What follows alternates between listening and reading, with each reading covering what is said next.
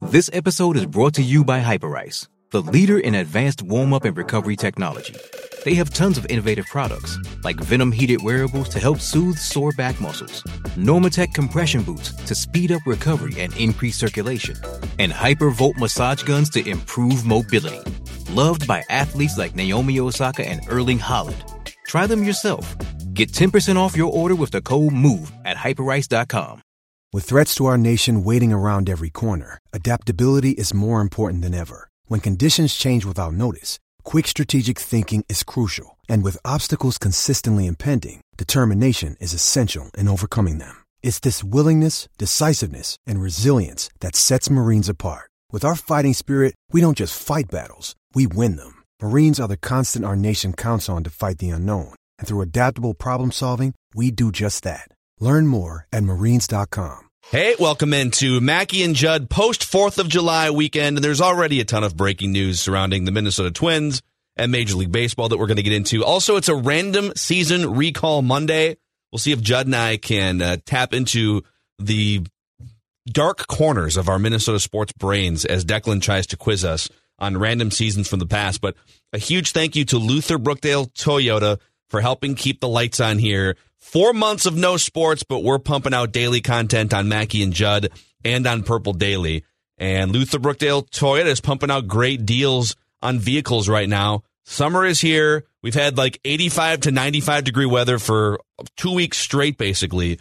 And to celebrate the arrival of summer, Luther Brookdale Toyota is giving you 0% finance, 0% interest for 60 months on all certified pre-owned Camrys and RAV4s. All hybrids also have 0% financing as well for you to save a little gas and save a little money. I can vouch for these people and these vehicles. This has been my go-to place since I turned 16 years old. 20 years ago, almost 20 years ago. I don't want to think about it, but these people have been staples in my life for a long time and my family. So 694 Brooklyn Boulevard and LutherBrookdaleToyota.com. TCL is a proud sponsor of the Score North Studios. Enjoy more of the things you love with TCL. These two guys have Minnesota sports flowing in their veins. Mackey and Judd on Score North and ScoreNorth.com. Where they will be in exactly 3 weeks whenever we hit opening day, tough to know. No way to know what a pitch count might be, how many innings the guy might throw. But I think some guys will be close to being built up by then. I've been doing some adjustment on my routine day by day for obviously my best position in the end of the season. But right now we only have like a half a season, maybe less. So I don't want to use any excuse and anything, just trying to be ready every game when I go out there and try to have Rocco Baldelli and Jose Barrios talking after the Twins' first couple of workouts about Jose Barrios and what his arm feels like and all those things. And those are great logistical things to think and talk about until you see the news that's coming down this Monday morning. And by the time some people listen to this episode of Mackey and Judd, there might even be more on top of this news. But so far today, gentlemen, the Washington Nationals and the Houston Astros, so both teams that participated in last year's World Series, have canceled today's workouts. The Oakland A's, the Angels, and the Cardinals are all also awaiting to see if they cancel their workouts today. Because as Major League Baseball, players and owners spent 2 months trying to figure out what to do with a $10 billion chunk of pie that was going to be shrunk down to like $7 billion. They didn't clearly set up enough of a COVID testing system.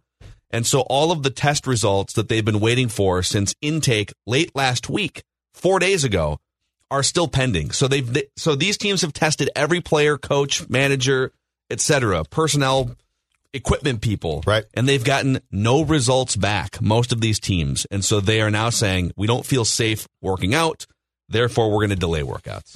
Major League Baseball. Yeah, everybody. It's a fantastic job. It's great. And this is why when they were fighting over money at this point publicly, it made no sense. Because the news that you just gave us, Phil Mackey, is not surprising. Like, we are dealing with, it remains a Hail Mary pass that any team or any sport that's not going into a bubble is going to get its season done, right? Football and baseball, to me, are Hail Mary shots. I'm not saying they won't start, but there is a big chance that they won't get done. And so, again, in baseball's case, to have fought this fight that was so ultimately and likely unnecessary is what makes no sense. Everything should have been focused around, if we are going to return to play in 2020, how can we do it in the safest way possible, right? Not, okay, let's talk about big picture issues and let's piss each other off for essentially a month and a half or 2 months.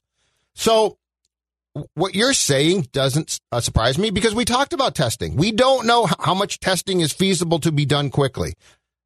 We don't know that in the country, and we certainly don't know that when it comes to specific businesses and sports, no matter how powerful baseball might think that it is at this point. So what I don't understand is why did we go through all of this, and why people who supposedly have common sense, why could they not see the only thing that they should have been focused on in the spring was essentially going through the protocols and asking one logical question. If we're not going into a bubble, is this even feasible? Yeah. I mean, like, right? It's not shocking, though, that you've got maybe the worst commissioner in the history of baseball. Like, I don't know much about the commissioners from, like, the 1900s, so I can't rank them. Mountain Landis might not have been that good. Yeah, I don't know. If you read the recent reports about him.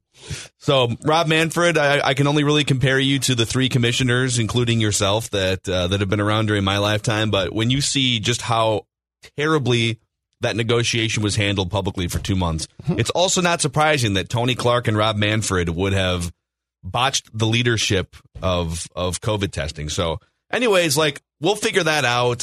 This is either going to completely derail baseball's attempt at spring training 2.0, or it'll get fixed and test results will come in so that these guys can get tested every 2 or 3 days or whatever needs to happen. But Judd, you were at the ballpark. Target Field did have workouts going on. I went on Friday, day one. Yes, sir. So you were there, and yes. We've got a list of things to go through, but I think we should start with the most important thing in your Twins Spring Training 2.0 notebook. Yes. You flooded the Target Field press box bathroom, apparently, on Friday. Yeah, so here's what happened. Yeah. And which, was it a urinal? Was it urinal? Okay. No. It was not the most disgusting, but it was, how can I put this? Alarming. It was shocking.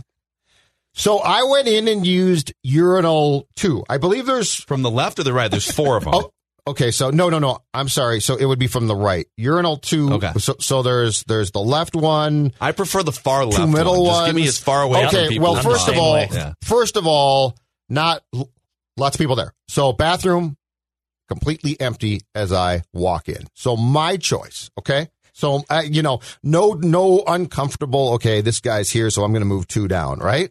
Like, I've got, the world is my oyster. But you're saying you walk up to 4 empty urinals and you're picking one of the 2 middle ones? Yeah, I just picked one of the you're 2 middle ones. You're not picking an end one? Oh, gosh, that's a bold move there. Because then if 2 other people come in, mathematically, one of them has to stand next to. But my point is there were not enough people in the press box for that to be a problem. Okay. Game-wise, I'm probably going far right. But that's during a game. This is socially distanced press box workouts, no problem. Anyway, so, and the urinal, the choice at the urinal that you always have is very, very simple. To flush or to leave it. These are manual flushers too, I believe, yes, aren't they? They are. Yeah, they put the manual flushers. Yes. I feel like the manual flushing urinals, even when Target Field was built in 2010, was a little old school. Was that a cheap Polad's corner cutting maneuver? Like recycled water, That's too. a question that you'd have to ask the Twins. It's recycled water? I know, like, their from urinals the other bathrooms? and sink, like 70% of their water is recycled. Do we take that? I know their to the sinks X? are recycled. Like, they take all the water and it's repurposed. It's recycled. It's like the most, I don't know what the word would be. Yeah, very green ballpark. Okay, that's good. So anyway, so to flush or not to flush, but to not flush is that's got no class. That's got no class to it. So I decide, you know what I'm going to do? I'm going to flush. Now this has happened to me before, but it's always been fixable. I flush and it geysers. So I get the now the fixable element. Wait, geysers like water shot up in the air. It's geysering out of the thing. It's just a stream like of Yellowstone. Did it get on you? Yes. Oh no! It got on my shoes and well, fortunately I had shorts on, so it didn't get on the bottom of my pants, but it would have splashed up. But anyway, so it's coming out. A mask ain't saving you from that, by the way. No, it's not. So, but ordinarily, the trick is to man up and grab the flusher and thrust it upwards to hopefully stop that, right? That's what you do? Yeah. I didn't know that. Because it gets stuck sometimes. Was so it if you stuck get or was it back to neutral position? Well, that's the thing. I realized when I grabbed it, it was not stuck. So now we got a problem. Now we've got Minnehaha Falls in Target Field. Dude, that's disgusting. And Judd's got no fix. And so you just emptied a full tank of Judd juice? Judd juice? That's disgusting. No. Oh, man. No. Yes. I mean, that's just so gross. Anyway, so it is. It's like all over your shoes and stuff? Okay, so hold on a second. So this is coming out at a great rate. And now this is the type of thing that if you are probably, I would say 20, up to about 23, you just leave and hope, right? Yeah. Oh, I would have Because it's left. just embarrassing. I would have left. And you leave the ballpark at that point, right? Yeah, I would have left you pick the up your premises. computer, you go to your desk You never come position, back, you quit you your pick job. up your computer, you put it in your backpack, you Been there. leave the ballpark and hope that nobody saw you go in said bathroom.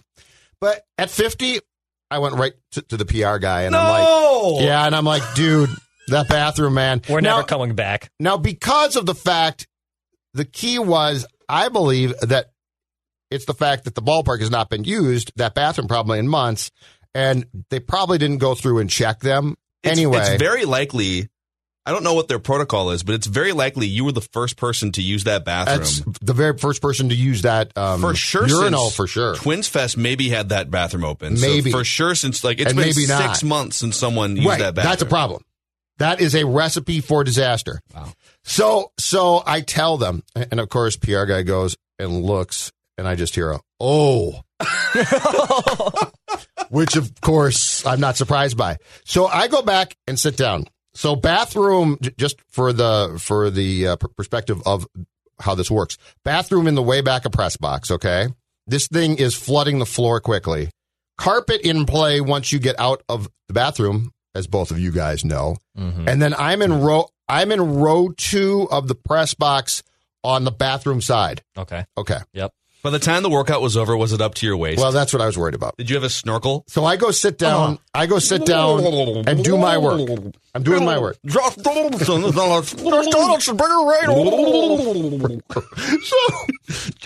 Zulgad's the new bringer of brain. So yes, I am. You take that, Josh Donaldson. So I go and sit in my seat, and every once in a while, as I'm working, I peek to my left to see if a stream of water is starting to come into the press box, because then we're in trouble. Then I'm bailing. I'm not going to bail water. I'm literally going to bail out. I'm envisioning a scene from like in Titanic where they're down in the bowels of the ship as it's sinking. Yeah. And water breaks through the hallways.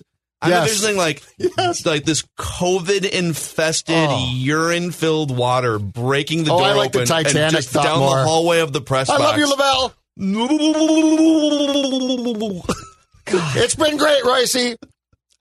So anyway, so I'm sitting there, and fortunately, I never see the stream, no pun intended, or flow of the water come into the press box on said carpet. But what I do hear is panic in the back of the press box as the Twins PR guy is trying to find a person who clearly can stop this. And finally, you want to get into public relations for a professional team. This is great what job. life is like. Finally, about 10 minutes into this or more, probably about 10, I hear, "We've shut off the water." The next thing I know, this nice young gal is back there, and the Hoover vacuum, the shop thing. Vac, yeah. Yeah, the shop vac is soaking up the damage, which I'm sure was fairly extensive because it had to have leaked onto the first part of the carpet that was directly outside the men's room. But that was my Friday. And again, like Dex, if I was 25 or so, I would have been gone. I'm gone. No, I would have left. But already. I at 50, I'm like, I don't know, him. like the shame. And it's not my fault. Like I feel guilty, but it's not my fault. I didn't screw this up. This thing was just ripe to go. I mean, the shame in non-COVID times, the shame of something like this happening, and then you having to go tell someone who works for the Twins, like, all right, I think I may have just flooded the bathroom. But then, like, the added level of uncomfortability, knowing that everyone's on it, everyone looks at everyone else as if they are potentially carriers of an infectious and or lethal disease, right? And did you like ask to see whoever it was one-on-one, or did you just go in front of the row and everyone heard you clear as day say, hey, I flooded the bathroom? Like, how did you go about the etiquette of that? I walked right down to where the guy was stationed. Now, the difference now is one, the press box certainly was not filled, and two, because of social distancing, no one can hear me, because like the next person is way down. So like the press box has people, but they're all socially distanced by a lot. And so the conversation that I'm having, unless you were to really eavesdrop, can't be heard. Wow. So that was my Friday. That was my Friday. And I felt guilt. And then I realized, why do I feel guilt? This isn't really my fault. So I flooded. So oh my God. Welcome back to Target Field. Oh my God. It might be the last time I flush. Amazing. At a urinal. Amazing. Now, just thank God it was not a toilet. Can you imagine the story if this was a toilet? Oh my God. Well, yeah, because then you would have had like I don't want to go there. I'm just trying to think of like. Feel free to go there. Depending Phil. on the nature and the consistency of your trip to. There's no toilet. Good way that one ends. Zero. There is no. I mean, this at least it's gross. But it's not the ultimate. Because the Twins elected to put in manual hand flushing urinals. You're blaming the Twins. Ultimately, like, you are the one that pulled the handle and flooded the bathroom. Yeah. This is where if it's the electronic, sensing toilet and you walk away, listen, like you didn't do anything. I know. You just walked away. So you're blaming the Twins. No, I'm partially blaming you. Yeah. Because you're the one that pulled the handle. I know. Right. That's what I'm saying. From now on. Boy. Urinals, I might be done. So what else was it like at the ballpark? I mean, these guys... I just left. Lincoln. I just left. But, like, were players wearing masks? Like, I saw this footage, like, guys are wearing masks during... So they're all being fairly safe, right? They just don't have their test results back. Yes, until they actually start to play and play catch and start to practice. A lot of guys, it seemed to me, took off their masks, their facial wear at that point. But I think... So the workout on Friday was supposed to start at 2 o'clock. Started around 3 o'clock. It's done in groups now, and the first group was largely pitchers, and they came out in masks. A lot of them took them off, but they've got that ballpark now so rigged up for these workouts that a lot of the guys initially, or a few of them, went up the stairs in right field to the concourse and worked out, like did their... So they were like exercising or stretching or throwing. So they're like standing outside the Tonio's Cuban sandwich stand. That's exactly right. They're by the old shock top stand now. Wow. Yeah. They're up there. Some players stayed on the field. Some guys obviously went to the bullpen. But they have guys spread out by a ton. And I guess, we can basically go there and watch from the press box, and then all the press conferences are done on Zoom. But from what Baldelli was saying as well, the locker room and clubhouse has been completely changed a lot. I believe that the food is now being served in the Champions Club. So players go from the clubhouse to the Champions Club to eat. This is a different world. This is why I come back to, I appreciate what they're doing, but there's no way that you can look at what's being done and say 60-game season and World Series. And that's not a fault thing. That is a reality. Well, I'm reading some of the stuff that's coming out here, and I don't know what the details are. There hasn't been anything like this, like what I'm about to read, come out from the Twins side, but I would assume that like these teams are all trying to figure this out as they go along. It's very obvious that that's correct. That the owners led by Rob Manfred and the players led by Tony Clark, it's I get that this is unprecedented, and there's nothing. It's not like, oh, well, this is what we did 10 years ago when this happened. Let's just do it again. Right. They're literally trying to create protocol and in some cases bring in safety gear that they just have never had to think about before. So I'm not saying that this is easy by any means, but I am saying that they had 3 months to think about this and to plan for this, and it just seemed like they were so hung up on the money side of things and having a public negotiation. And so Britt Garoli used to cover the Baltimore Orioles. Now I believe she covers the Nationals for MLB.com. Mm-hmm. And actually The Athletic and MLB Network. And she tweeted out, this is before Mike Rizzo, the general manager of the Nationals, sent his own statement out saying, we don't feel safe enough. We haven't gotten test results back. We're just going to shut practice down. And that's the GM. Correct. Britt Garoli says the Nationals have also not received the PPE gear they were supposed to have, Yeah. Sean Doolittle said. This includes N95 masks and gloves. Coupled with the testing delays, this is not good. And then shortly after, Mike Rizzo sent out a statement that says this. Per MLB's protocol, all players and staff were tested for COVID on Friday, July 3rd. So that was 3 days ago. 72 hours later, we have not yet received the results of those tests. We cannot have our players and staff work at risk. Therefore, we have canceled our team workout scheduled for this morning. We will not sacrifice the health and safety of our players, staff, and their families. Without accurate and timely testing, it is simply not safe for us to continue with summer camp. Major League Baseball needs to work quickly to resolve issues with their process and their lab. Otherwise, summer camp and the 2020 season are at risk. Mike Rizzo, president of baseball operations, Washington Nationals. And now you've got the Astros following suit, as we said off the top of the show. And you've got 3 or 4 other teams that are kind of saying, yeah, we haven't gotten results yet either. I'm guessing the Twins. And guys are testing positive. Miguel Sano has tested positive. What, though, Phil, I really think... Declan gets a bunch of write-that-down points. Yeah, nice job, Dex. I really think if baseball hadn't pissed people off so much, right? Like, let's say they had said, this is going to be tough. We're not going to bicker. We're not going to fight. We're going to come back and try. I think what you're going through right now would be met with, well, that really stinks and is too bad. But there'd be some forgiveness. I was going to say potentially sympathy. That's probably not the right word. But yes, there would be some, you know what, this is tough. I get that. But I really think that baseball cost itself any ability to have that by the fact that they did hang this thing up for essentially 2 months with nothing but fighting. Yeah. And now we're all like, you guys are bozos. Baseball for the last, 4 months or so, at every turn has looked like selfish, greedy brats. Yes. And so now there's no benefit of the doubt of course, this is going to be tough. It was July 4th. It probably, the test coming back is not as quick as you would potentially like. All of those excuses that we might have made for baseball at that time, I think are now gone because we're just also frustrated, rightfully so, with how everything was handled by these people. Yeah.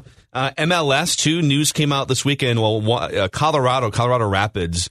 So their first game is supposed to be Thursday. They were originally going to fly out. Like, they canceled flights because they had too many people test positive, and so they're going to fly out the day before their first game in this tournament in Orlando.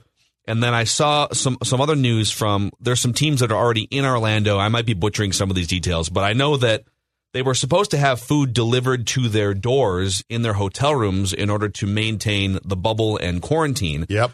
And that part of the equation had gone awry. And so you had these players all getting into elevators and going down to community cafeteria areas. And it's like, and I get that, like, there's probably some people thinking, okay, well, like, yeah, welcome to life. This is COVID life. But this is the problem. Like, if you're going to go forward with a season, and whether or not guys get actual symptoms or not, like, if guys even contract the virus asymptomatically and they have to go away for 2 weeks, basically. And so if you're making players get into hotel elevators on a regular basis to get 3 meals a day, et cetera, like, these are things that leagues have to think about now. And if any one of those things, whether it's testing results in a timely nature or whether it's food delivery or whatever the structure is, like, if those things start to go awry, then this whole thing, bringing back sports, starts to look more doom and gloom. So the report, I think it was last week now, was what the Dallas soccer team actually, I think, all tested negative in Dallas.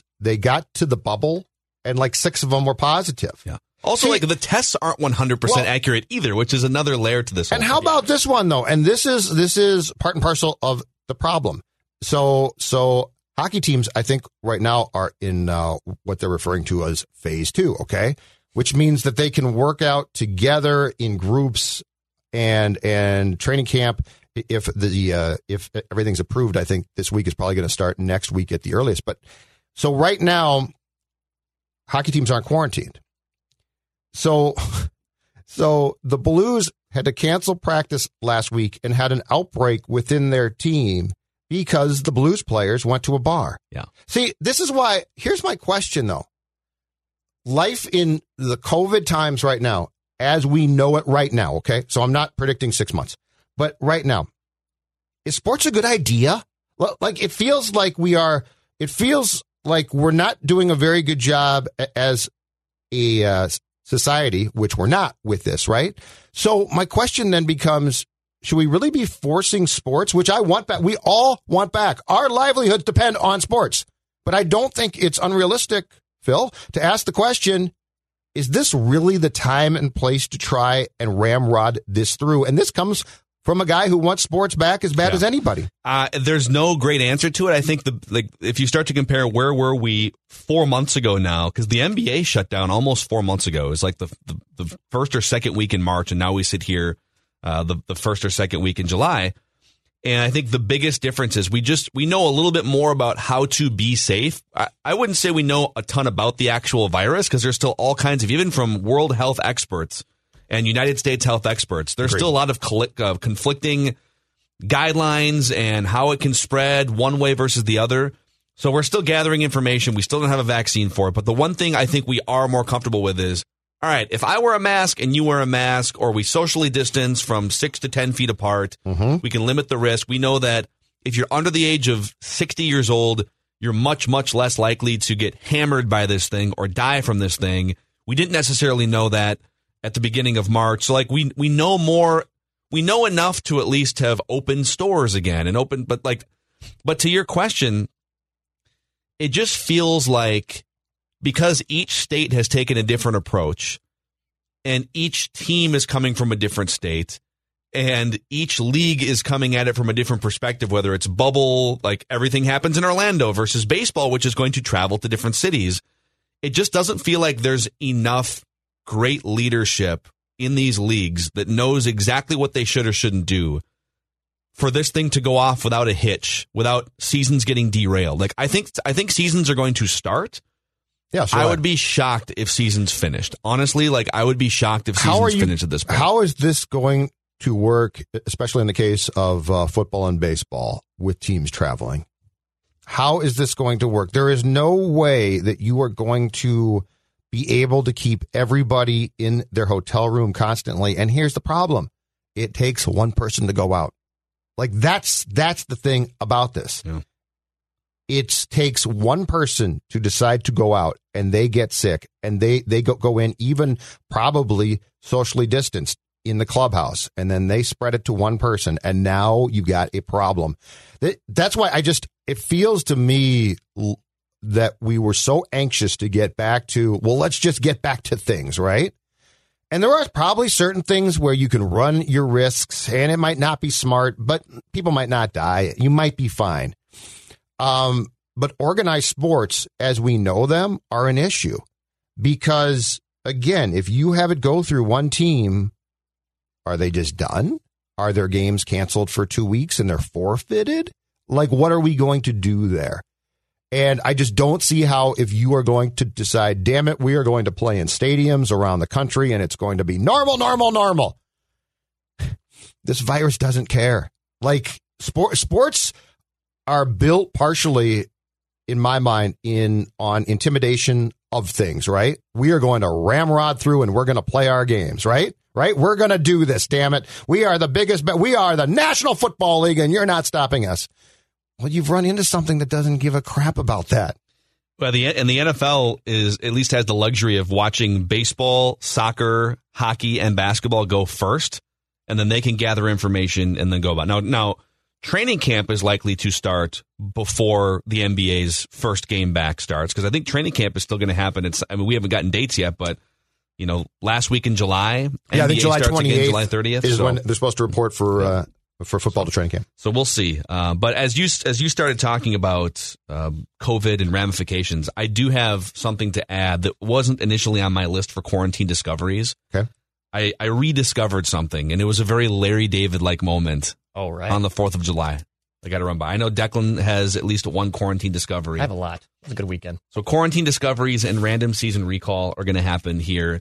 A quick thank you to Federated Insurance and the work that they do raising money for Big Brothers Big Sisters, which I've gotten a chance personally to find out a lot more information about the work Big Brothers and Big Sisters has done over the past 100+ years, not only in Minnesota, but across the 253 agencies all over the country in all 50 states. So Big Brothers and Big Sisters is the oldest and largest youth mentoring organization in the country. They support one-to-one mentoring relationships that really ignite the power and promise of young people here in the state of Minnesota and around the country. And they believe that by investing in our kids, we strengthen our communities. Little brothers and little sisters do better in school, are more likely to attend college. And that's because of the impacts of one-to-one mentoring. It goes beyond academic success as well. They make better decisions in life, have stronger social, emotional skills, which is something that I think we should probably focus more just in normal schooling as well. Social and emotional intelligence, and those things can be predictors of success. So Big Brothers and Big Sisters, if you want to find out more about how you can get involved or how Federated is involved, federatedchallenge.org, federatedchallenge.org. Stuck in the house all weekend. No sports to watch. It makes Mackie, Judd, and Rami something. Oh, crazy? Don't mind if I do. Well, okay, not quite. At least not yet. It's time for Mackie, Judd, and Rami's Quarantine Discoveries. All right, every Monday we go through anything that we would have discovered, whether it's entertainment, TV shows, or anything else in life, or rediscoveries. We could almost call this, because mine are rediscoveries. At least one of them is for sure. Mm-hmm. Things that we have discovered or rediscovered that we otherwise wouldn't have if not for this quarantine life we've all been mostly living the last 4 months or so. So, Declan, you've got a few. You got at least a couple. Yeah. I want to start you guys off with one because I feel like I almost need you guys to be therapists for me on this one. No problem. All right. Be careful till he mentions it. I rediscovered a handshake on the 4th of July. Oh, no, Phil.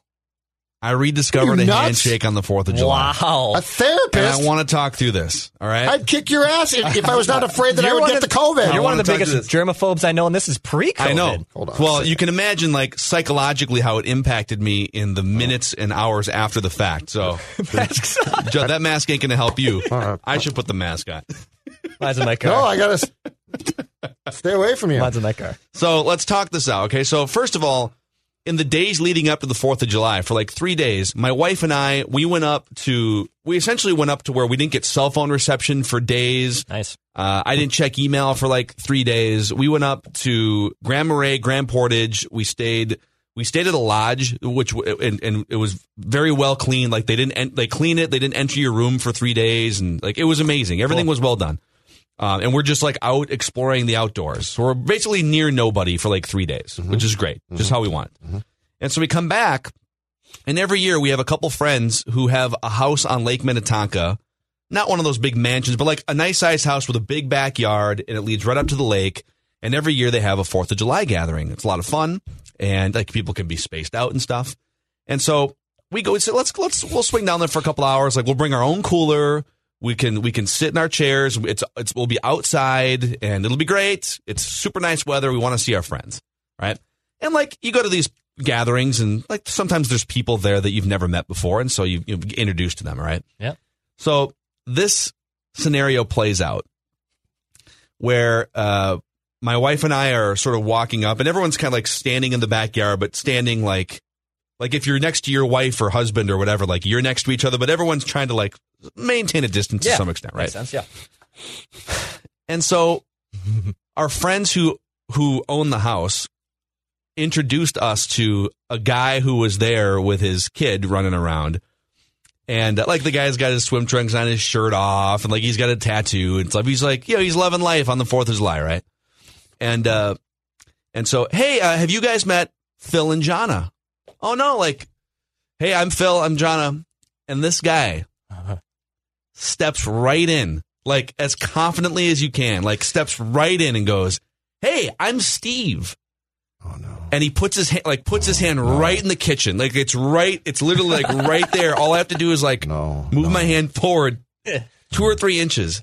And I couldn't tell, like, is Steve making a statement by doing this? Like, is Steve reaching his hand out as if to say, like, nope, screw COVID, November 3rd, I know everything. what I'm doing. Like, I couldn't tell. 4 more years. 4 more years. I don't know. Or is he saying, hey, like, it's 4th of July, like, I'm just a guy, who's had a couple beers. Had a couple cocktails. I've had a couple cocktails. Oh, yeah. And he reaches his hand out. And so, like, ordinarily, I would eschew the handshake and I would just, like, go in for an elbow or just, like, oh.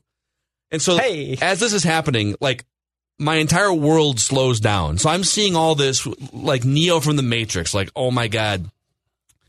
And I'm running through all the scenarios. Like, do I go elbow and blow it off? Do I just say, oh no, dude, like I'm not going to touch your hand? Yeah. Or I had hand sanitizer in my pocket. Or do I just like not be rude, shake the hand real quick? And I just kind of panicked. I admittedly kind of panicked and I shook his hand. I shook his hand. Wow. And the conversation. So then he stepped back to his like safe zone. And we stood there and we just had like, I don't know, like a 10-minute conversation, like whatever. We just small talked and then we got onto a couple subjects and we talked for like 10 minutes. The entire 10 minutes, I thought about my right hand. Like my right hand was just dangling down. It was infested. As if it was on fire. Like it just sat there. I didn't move it. I had my drink in my left hand. I was just like only half paying attention to the things that he was saying in the conversation. And all I could think about was, the minute I see a pause or a break in this, I have to get away to, quote unquote, go get another drink just so I can slather my right hand in hand sanitizer, which I did, by the way. Did he? And then I washed it and then I hand sanitized again. So shake your hand because he had sort of forgotten about the rules of engagement now? And did you get a sense that he regretted the gesture as it was happening? He did not regret it. He seemed like a super nice guy. That doesn't mean, that's he did not. Concerning. He did not seem to be like some Neanderthal like works for a decent company that I won't reveal too many details. Do you think if you had objected to said handshake that this guy the tune would have changed a little bit? And he might have been a little bit put off that's why I panicked because I didn't we just showed up to this party. It's not our place. Mm-hmm. We're just looking we brought our own cooler. We're just looking to have a pretty good time, socially distanced. This is how it happens, Declan. And I didn't want to be the guy that walks in to another person's party, meeting a friend of the person who lives there. Said the same thing. I think you could have totally just been like, I'm not going to shake your hand. I know. I feel like you totally could have done it. And I know it's a bang bang play, right? You were living in the moment. I get it. Like you got to make the decision right there. And I panicked a little bit. It was my first handshake since like February. Yeah, that's such a bad idea. And I haven't shaken anyone's hand in 5 months. And you are Mr. Don't shake hands. Yeah. Right, I'm a fist more guy. so than me. Yeah. I have been for a long time. I will very rarely be the one that initiates a handshake. I'll give you the fist bump. Or you know what? I just realized something because this is a realistic problem for years to come, probably because there are going to be people who forget and shake hands, right? Yeah. Or there's going to be guys who are just like, we are still shaking hands. You know what this calls for? Double fisting constantly. What do you mean? Elaborate. Quickly. 2 drinks. Oh, okay. A drink in each hand. A double fisting. A double fisting. Like Edward Forty hands. It's a podcast, so I can still. But if you have a drink in each hand, you are unable to shake hands for sure. That's probably the good play because we brought like 9 White Claws in a cooler. That's what I'm saying. I could have easily had if you 2 of them. White Claw, you'd be like, oh, dude, I'm sorry. I got bro. 2 claws. And claws are good in this sense. I will give you this. Claws are good in this sense. Claws go down quickly, right? Yep. And they're not like, it's not like a very refreshing lager beer. Yeah. So like you could slam a couple claws and then double claw again. You could, or I do it all the time. You could also just use one of the claws. One of them could literally be an empty can. Yeah, could be. It could just be a prop. I'm just saying, I didn't think of this till now, but this is a real problem for years to come. Actually, the next time I go to a backyard gathering, I'm just going to go all out. I'm gonna do the duct tape, 2 Colt 45s. I'm going to do Edward 40 hands. Edward 40 hands. Claw hands. Edward claw hands. I will sacrifice my bladder. Philip claw hands. To not even run the risk of shaking hands. But he stepped up like.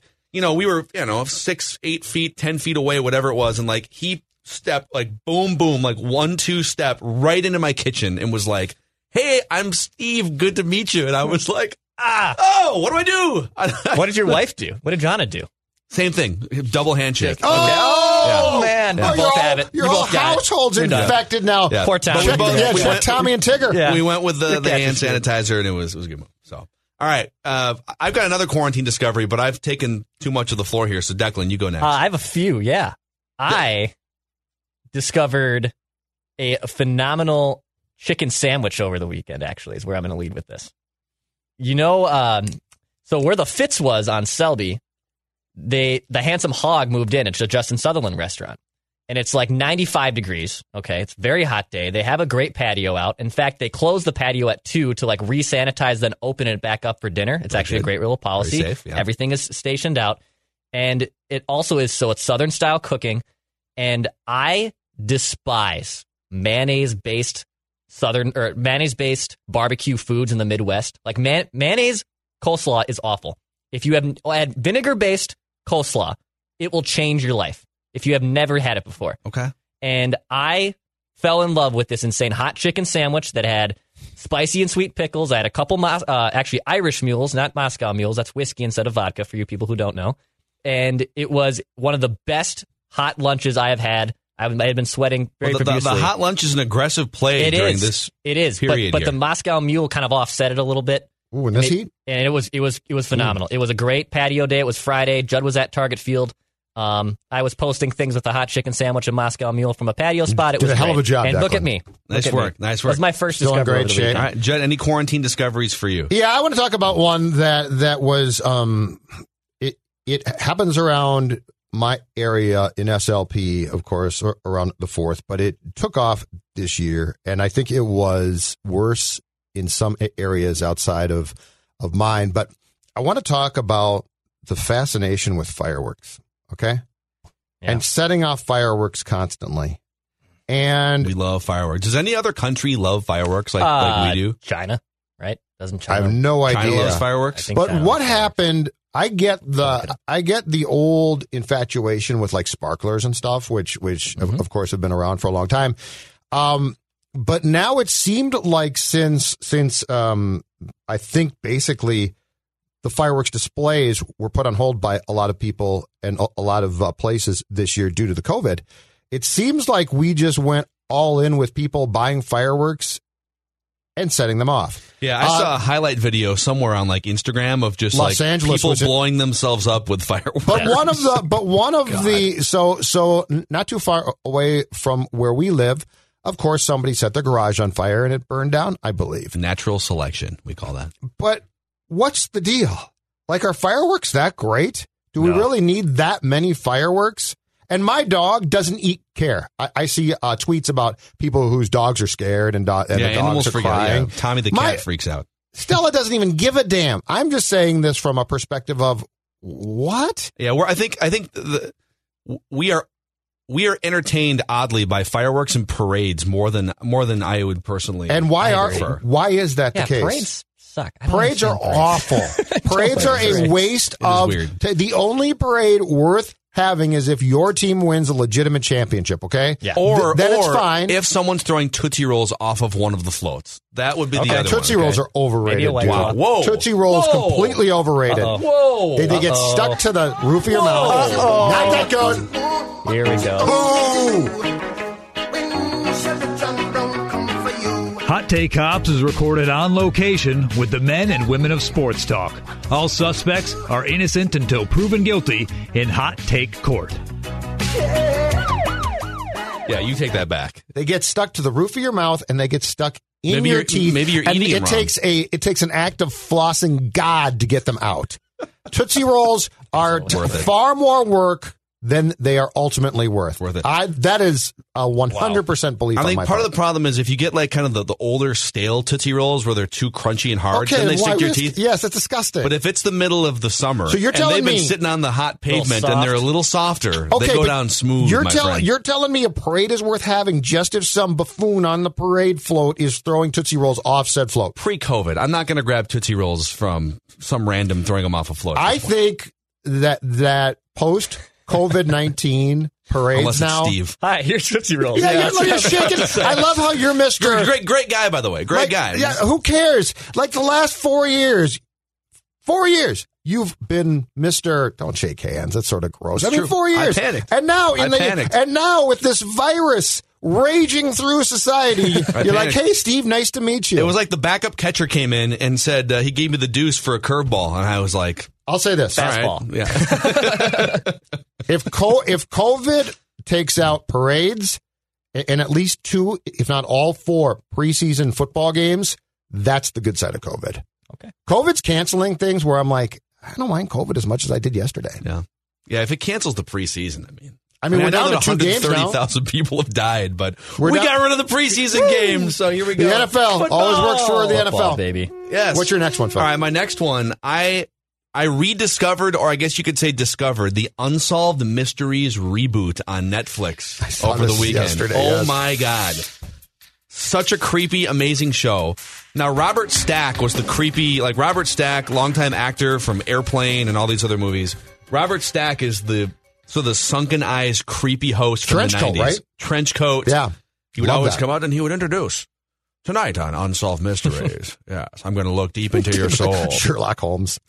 And so he passed away like 15 years ago. So they actually couldn't get him back, huh? No, they couldn't. Although they probably could have just propped him up like the Crypt Keeper. And He wanted too much. they did bring him, like they brought his photo in to like they had like a silhouette of him in the intro. I gotta watch this. Okay. So they kind of rebooted the song, just a more mellow version of the song, and they don't have a host. It's just 6 episodes. They're each an hour long. Instead of the old format where it was like, we're going to dive into 4 different things in the 1 hour episode. This is just one deep dive in each of the 6 episodes. Yeah, I want to tell you guys about, I don't want to spoil it, but are you guys likely to watch this or no? Declan's probably a little bit too young. I actually might, yes. I will not. This sounds intriguing to me. So you're not, it's kind of a murder mystery show. And those are usually out on those. Okay. Oh, I love a good murder Dude, mystery. Yeah. Really, Dex? I do not. It does not You're get my young. rocks off. No. This resembles Glad more that of like doesn't a 2020 or a Dateline now than it did before. Oh, Dateline. Yeah. I love Dateline. So they have a bunch of murder mysteries. I think there's a disappearance mystery, and then there's a UFO mystery as part of the 6 episodes. There's one in subtitles because it's a crime that happened in France, and I just wasn't ready to stare at subtitles for 45 minutes, so I didn't watch that episode. But episode 1 is about a man named Ray Rivera, who apparently, and this is how it was ruled initially in the early 2000s, like 2006. He fell to his death in a suicide. Again, this is how it was ruled initially. Okay. Off the top of the old, creepy Belvedere Hotel in Baltimore. Now, the Belvedere Hotel has been around for like 100 plus years. He wasn't, yeah. There's all kinds of mysterious deaths if you look up the history. This was no suicide. Super creepy. Or was it? He did Keith Morrison. You got to bring Keith Morrison back for all this. Morrison. Some might say he fell to his death. Yeah, some might say he was put on ice. The accommodations, not first class. Yes. And so this dude does, and this is like a 15, 20 story building, and he falls through, they suspect, the hole in this conference room. So imagine like it's kind of a horseshoe building, 15, 20 stories, and then there's a parking ramp across the street, and then kind of in the middle area of the horseshoe, it's like the 2nd floor or 3rd floor conference room with a thin steel top, and if you come from high enough, you break through it, which he did. Yeah. But his sandals were on top of the roof, mostly intact, and his phone his little like razor phone was mostly intact. Okay. And so there was sort of some like, Wait was a this minute staged? here. What happened here? There was no evidence that he would have been suicidal in any way. And so as the evidence starts to come out, the Baltimore Police Department ruled it a suicide. Yeah. The coroner's office said, actually, we don't have enough evidence to say it was a suicide. It feels like there might have been some foul play, so we're just going to leave it undetermined. But all the other clues and evidence pointed to an elaborate scheme that led to some sort of like murder or weird like twisted game or plot. Mm-hmm. And the biggest, now this is the beauty of Netflix and like Unsolved Mysteries now compared to 25 years ago. Reddit and the internet will help you solve these cases. Oh, yeah. So right now, the last 3 or 4 days since this came out like a week ago. Yep. You've got all these people on the internet and all these articles that are just doing deep dives into what actually happened to Ray Rivera. And now Netflix is going to do a full series on just the first episode of Unsolved Mysteries. This is genius. Just on this one guy. It's so popular. That is genius. So the biggest clue is that people are trying to figure out is he left a note taped to the back of his desktop computer in his home office. he left a note with like bizarre ramblings that connect to Freemasons and a list of M. Night Shyamalan movies and other creepy conspiracy movies, like The Game with Michael Douglas, where somebody actually does fall off a roof or get pushed off the roof by his company. Yep. So there's like this. The main suspect here is his childhood best friend, who runs essentially an investing research company that got hit $1 million fine by the SEC right around this time. So he was like trying to clean up his image, and Ray Rivera was trying to help him clean up his image through writing and stuff. And so anyways, this dude, his childhood best friend, in 2006, they were both 30 years old. They've been friends for 15 years, okay? Ray Rivera commits suicide, quote unquote, and dies. The last phone call that was traced to Ray Rivera was from childhood friend's office. Oh, boy. Childhood friend, instead of speaking to authorities and putting out a statement, puts a gag order on all of his employees. Do not talk about this. Was Ray about to turn on them? Do we know? In some type of investigation? I don't know. But dude, it was... I highly recommend... Did Ray have a life insurance I'll be honest, policy? I'm intrigued now. Maybe he did. Do we have a life insurance policy in play? The second episode You know of what, though? Unsolved Mysteries was all about two different mysterious killings that involve life insurance policies. You see, what I think I you'd want... like this show. That sounds good. My favorite, though, are ones that turn positively creepy. Oh, yeah. Like where a person's killed in an old hotel and there's ghosts and all that. The stuff that scares you is the best. Yeah. How about But this does sound good. So I went back after this was over. We watched like 5 episodes. We'll watch the other ones. But I had a real hankering for the old Unsolved Mysteries. And you can find them all on Hulu. There's a couple of them. There's other like Roku platforms that have them. You can find them. And I watched an episode yesterday. And it, Robert Stack, tonight on Unsolved Mysteries. Yes. It was this episode, the first 15 minutes were all about little kids from like the early 90s as proof that reincarnation exists. Like Judd dies and then like 50 years later he comes back, right? Declan, yeah. And so like they had these little like 2 and 3 and 4-year-old kids that would not have gone to school yet or would have known anything about like war history. And they're like recounting detailed information about Civil War battles. Yeah, I've seen like some a of these. 3-year-old. Yeah, it's freaky. I've seen some of those. Mommy, this is Now where we that's were. weird. This is where we were. Yeah, Yeah, I've seen some of those. That's Super really creepy, weird. dude. Yeah. So now, wait, what was the John Walsh show then? John Walsh had a show about finding... That was like top 10, like a criminal show. Yeah, America's Most Wanted. About finding... America's Most Wanted. Missing kids. I think it was and America's stuff, Most right? Wanted. Yeah. Yeah. That sounds accurate. That sounds pretty good, though. So wait, now, have you seen a show called The Keepers on Netflix? No. I'll watch it. Based in Baltimore. It's a 5-part, I think it's a 5-parter about a nun who mysteriously was killed. Yes. And basically, Baltimore is a great place to base these shows because I would say, let me see, how can I describe this? The stuff that I've seen about Baltimore and its police department, I think incompetent might be kind. Like, I think they're just like, we got to get to lunch. What should we call it? Let's call it a suicide, Ted. Was it a nun who jumped off a building and killed herself, or was it an angry bishop? No, was it her own sister act? She had some bad habits. Yeah, see. But anyway, The Keepers on Netflix is fantastic. Those are your quarantine discoveries for the week here. Let's jump into random season recall. Let's do it. I feel like my confidence is a little shaken the last couple weeks. We had our wild one last week Twins. was not bad. The 99 Twins was a disaster. It was. 99 Twins is a real tricky season. It's right between like disaster 90s seasons. Aren't they all? So the 90s are tricky. So random season recall is where Declan brings up random Minnesota sports seasons and then quizzes Judd and I to see how much we recall about those seasons. All right, gentlemen. We do this? You ready? All right. If we're ready or not, it doesn't matter. Go ahead. All right. This week's edition of Random Season Recall, the 2002 Minnesota Vikings. Okay. Wow. Okay. That's Michael Bennett. He's actually, he might be in one of these. So hold on a second. So 2002. So 2001 was Corey dying, right? And all that bad stuff. And so this is like rebuild time. This is Mike Tice. Ticey's first full year. Yep. All right. So we'll start with this one. How many wins did the 2002 Vikings finish with? All right, let's talk this over here. All so right. they went to the NFC Championship game in 2000. Yep, 2001. 2001 they went 5-11 and Denny Green was fired. Yes.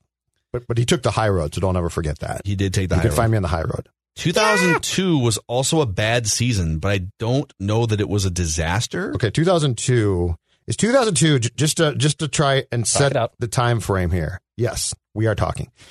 Is 2002 just to set the time frame here? Is that the game against the Saints at the Superdome where Culpepper fumbled the ball? I think it was like a 2-point conversion, picked it up and scored. And Ticey became this, man, he's just crazy what Ticey I thought that was the end of the 01 season. Or is that? I thought because Tice took over. No, Tice had like 3 games he took over for Denny, didn't he? Yeah, but there was like Baltimore game from week 2 because it had been delayed by 9/11. He coached the game, and it might have just been the Baltimore game, Phil. But it was the very end. But I'm trying to set the time frame just to recall what happened in 2002. They did have that gambler, I do remember the screw it, we're going to go for it against the Saints situation.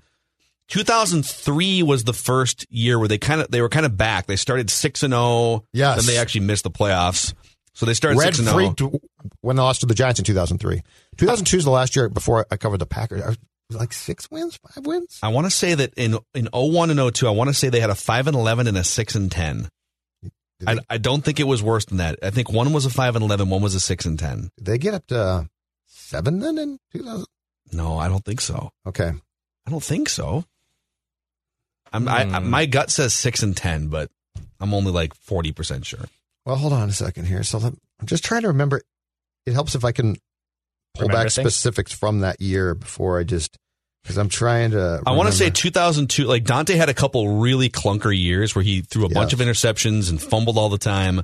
Oh, small hands. So 2000 was his breakout rookie season. If you think it's 6 wins, let's go with 6 wins because I don't have a sure enough thought on the win total to override you. Okay, so 6 wins. Yeah, 6 and 10. Hey, how about 6 that? and 10. That was some great teamwork. Because, amazing. Yeah, nice work. Okay, so 6 and 10. We're pretty good at records. I feel like we've nailed most of the and the wild point total. We missed by 2 points. All right, so piggybacking off that, what week did they pick up their first win? It's a little tough. Boy, I just don't remember enough specifics. 2002. Yeah, this is where it would be nice to have a schedule without the wins and losses, but I don't know that we can pull that up without just basically damaging. Okay, I mean, I could do that. Can you read through just the games? I can do that. Opponents? Okay. Week 1 was at Chicago. Okay. Week 2. Give us like the first 6 games. They never won. Sure. I don't think they started 0-6. So. All right. Yeah. Week 1 was at Chicago. All right. Week 2, home against Buffalo. Week 3, home against Carolina. Week 4. Oh, hold on real quick. Yep. Was this the year where the Buffalo game? It's the Doug Bryan missed 2 PATs, and on the second one, Century yelled, "Get the hell out of here!" Okay, I was thinking, what's the year where Carolina went 1-15, and the Vikings were the 1? Was that 02? That's not this season. No, that was. I think that was the opening. That week. was that was opening week 2001 at the Metrodome, and Steve Smith, who I believe was a rookie, returned the kickoff for a touchdown. That's right. So that was the year before. So week 4 was at Seattle. Week 5 was actually a bye week. And then week 6 was home versus Detroit. So again, at Chicago, home versus Buffalo, home versus Carolina, at Seattle, bye week, home versus Detroit. Okay. I want to say that so Doug Bryan misses, I think it was 2 PATs in the Buffalo game. I want to say that they lost that game at the Metrodome. You think it was Carolina the next week or Seattle? I don't think they ever win at Seattle. So I'm going to say it was either home against Carolina or after the bye against Detroit. Did they start the season 0-4? I don't remember. They were not good that season. No, they weren't, and I don't remember. But I don't remember if it was I don't recall it if it was that bad of start. I also think let's just say home against Carolina. Home against Carolina, week 3. Okay, wrong. Was it Seattle? Wrong. It was home against Detroit after the bye. They started 0-4. Yeah, they started 0-4. Went into the bye week winless. They were allowing a ton of yards. So they were pretty good. Like, after the bye week, they won pretty good. They played 500 ball the rest of the season. The Buffalo game did go to overtime. Okay, so that was, I believe, though, that was the Doug Bryan game at the Metrodome where he missed at least 2, if not 3 PATs. It was an awful game. And that's the old PAT. I mean, that's like, that's guys miss PATs now, but that was the old PAT. That's the old chip shot. All right, how many interceptions and fumbles did Dante Culpepper have in 2002? Okay. Do you want to like parameter a little bit, like greater than or less than?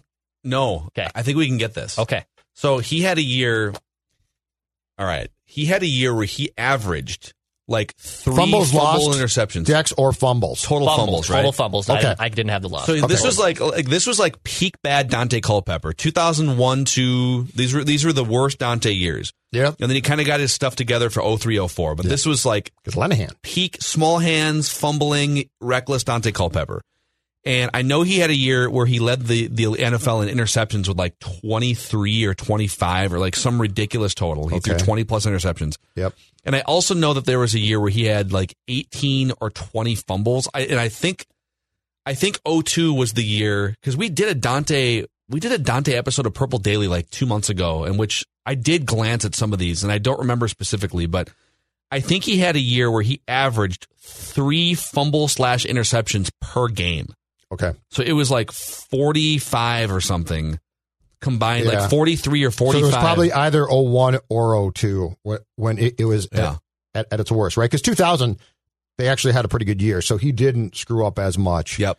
But it was, so it was probably one of these 2 years. So I'm going to say, because I think he had 2 years where he threw at least 20 interceptions, and this would have been one of them. So one was like, he might have had a year where he threw like 26 picks, just ridiculous.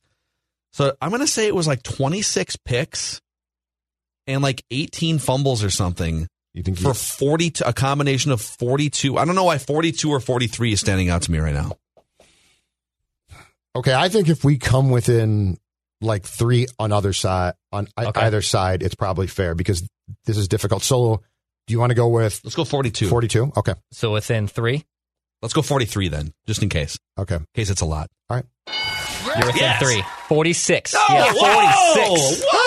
46 interceptions and fumbles in one season for Dante, man. Can you guys imagine that now? Like, what would happen? No. Because we wrote about at that time as small hands, but what would happen now if you had a quarterback? Well, no matter what you thought of that guy, the backup for the Saints the next year. Yeah, I guess so. Happen. If you had 46 Hey, real quick, turnovers. I'm just looking up Jameis Winston here. I'm not looking up anything. I thought about this when I saw his interception and fumble total too, because it's pretty insane. So Jameis Winston had 30 interceptions this year. By the way, how many interceptions was it for Dante? 23. He had 23 fumbles, 23 interceptions. Oh my God, that even.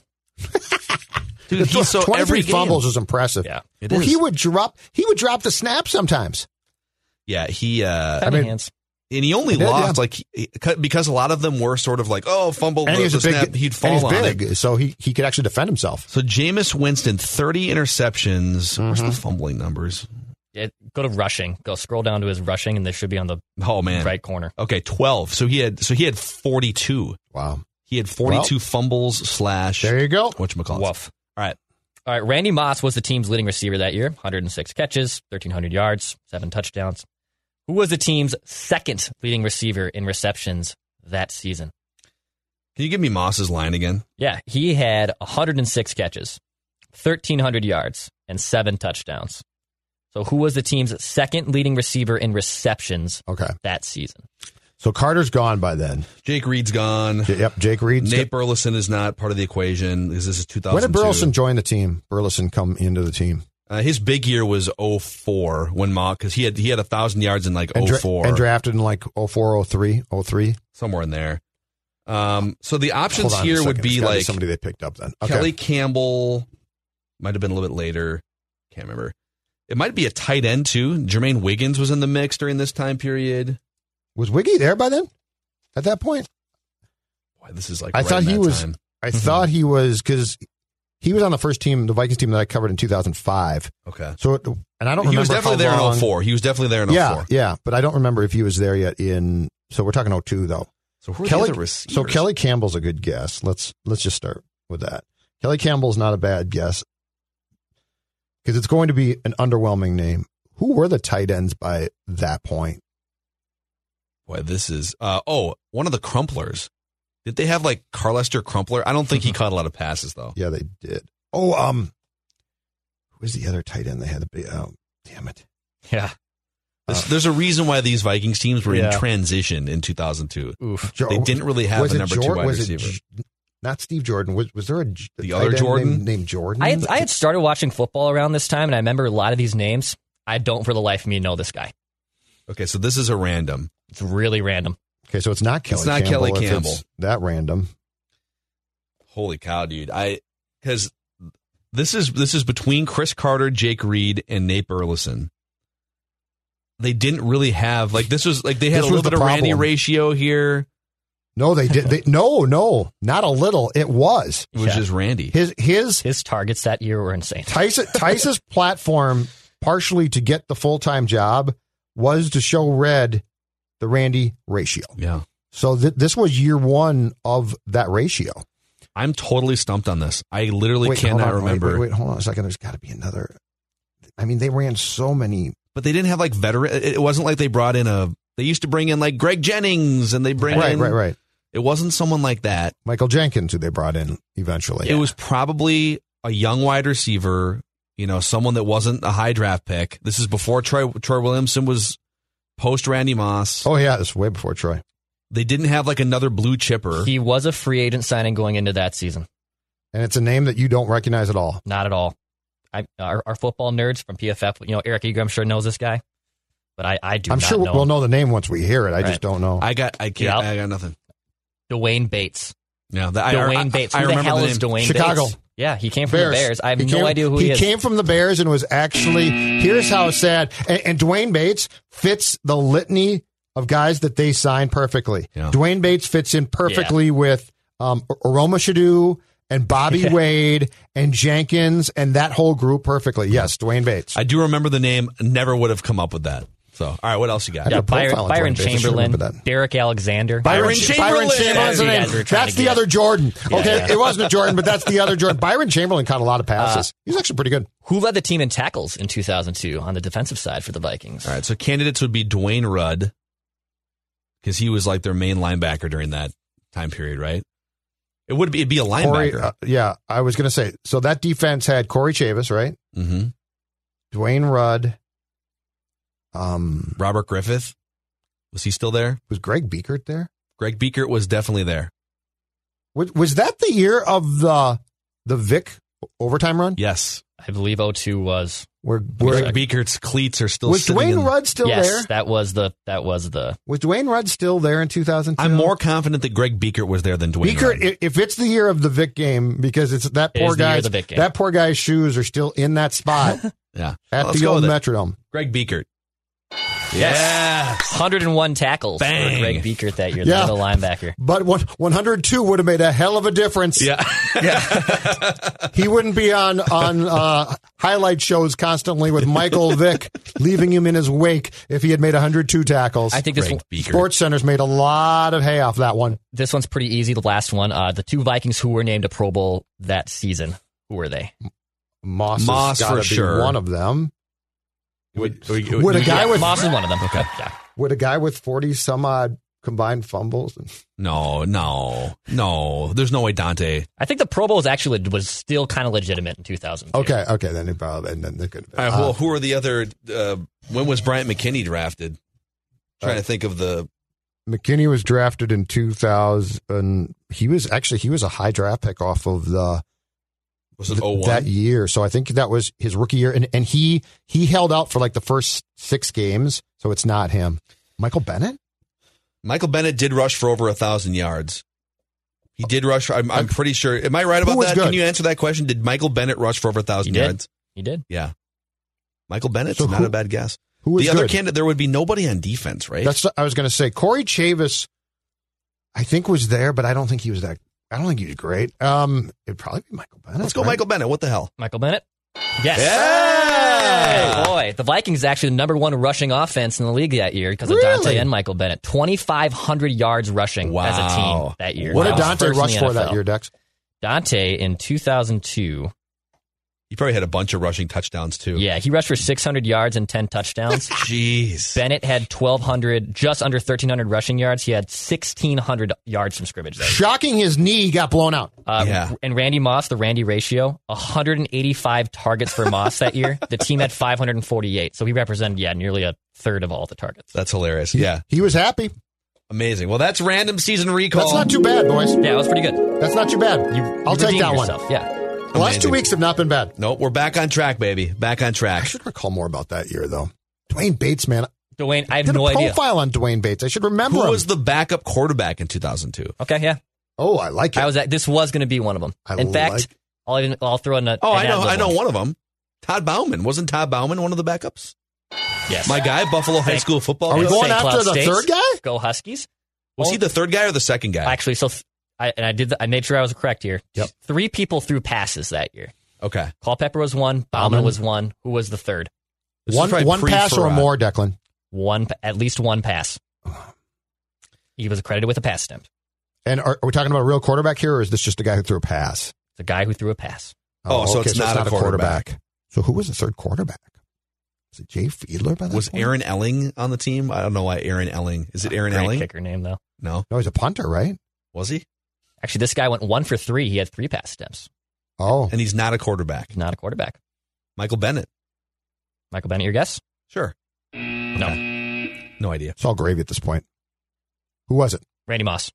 Randy Moss went 1 for 3. Yeah. Okay. He made a completion for a touchdown. Who was he the threw third a touchdown, quarterback? Actually, I don't know who he threw it to. Do you have the roster in front of you? Let's see. Who was the other quarterback that year? I don't know if Bauman was ever the backup. I think he was always like the third string guy. But maybe But then I'm he wrong played about for a that. while, right? Didn't he? Yeah. He got in games. He started 2 or 3 games. He had one game where he threw like 3 touchdown passes and 300 yards. He might have started a game against Jacksonville where they won big. I seem to recall that. I don't know why. What a great segment. So much fun. Declan's trying to find the third quarterback from 2002. I can't find it. Randy Moss did find Dwayne Bates, though, for a touchdown. That's who he threw the touchdown to. I can tell you that. I should not have forgotten Dwayne Bates. I'd like to apologize to Dwayne. Well, that's a wrap on this edition of Random Season Recall and this episode of Mackey and Judd. And you can help our podcast a lot here, especially in the non-sports period of the last 4 months, by giving it a 5-star rating and a positive review on Apple.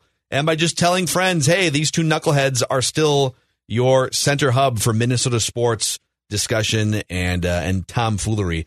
You can also find our daily Vikings conversations on Purple Daily podcast, Apple, Spotify, and ScoreNorth.com, and also YouTube.com/ScoreNorth. See you guys.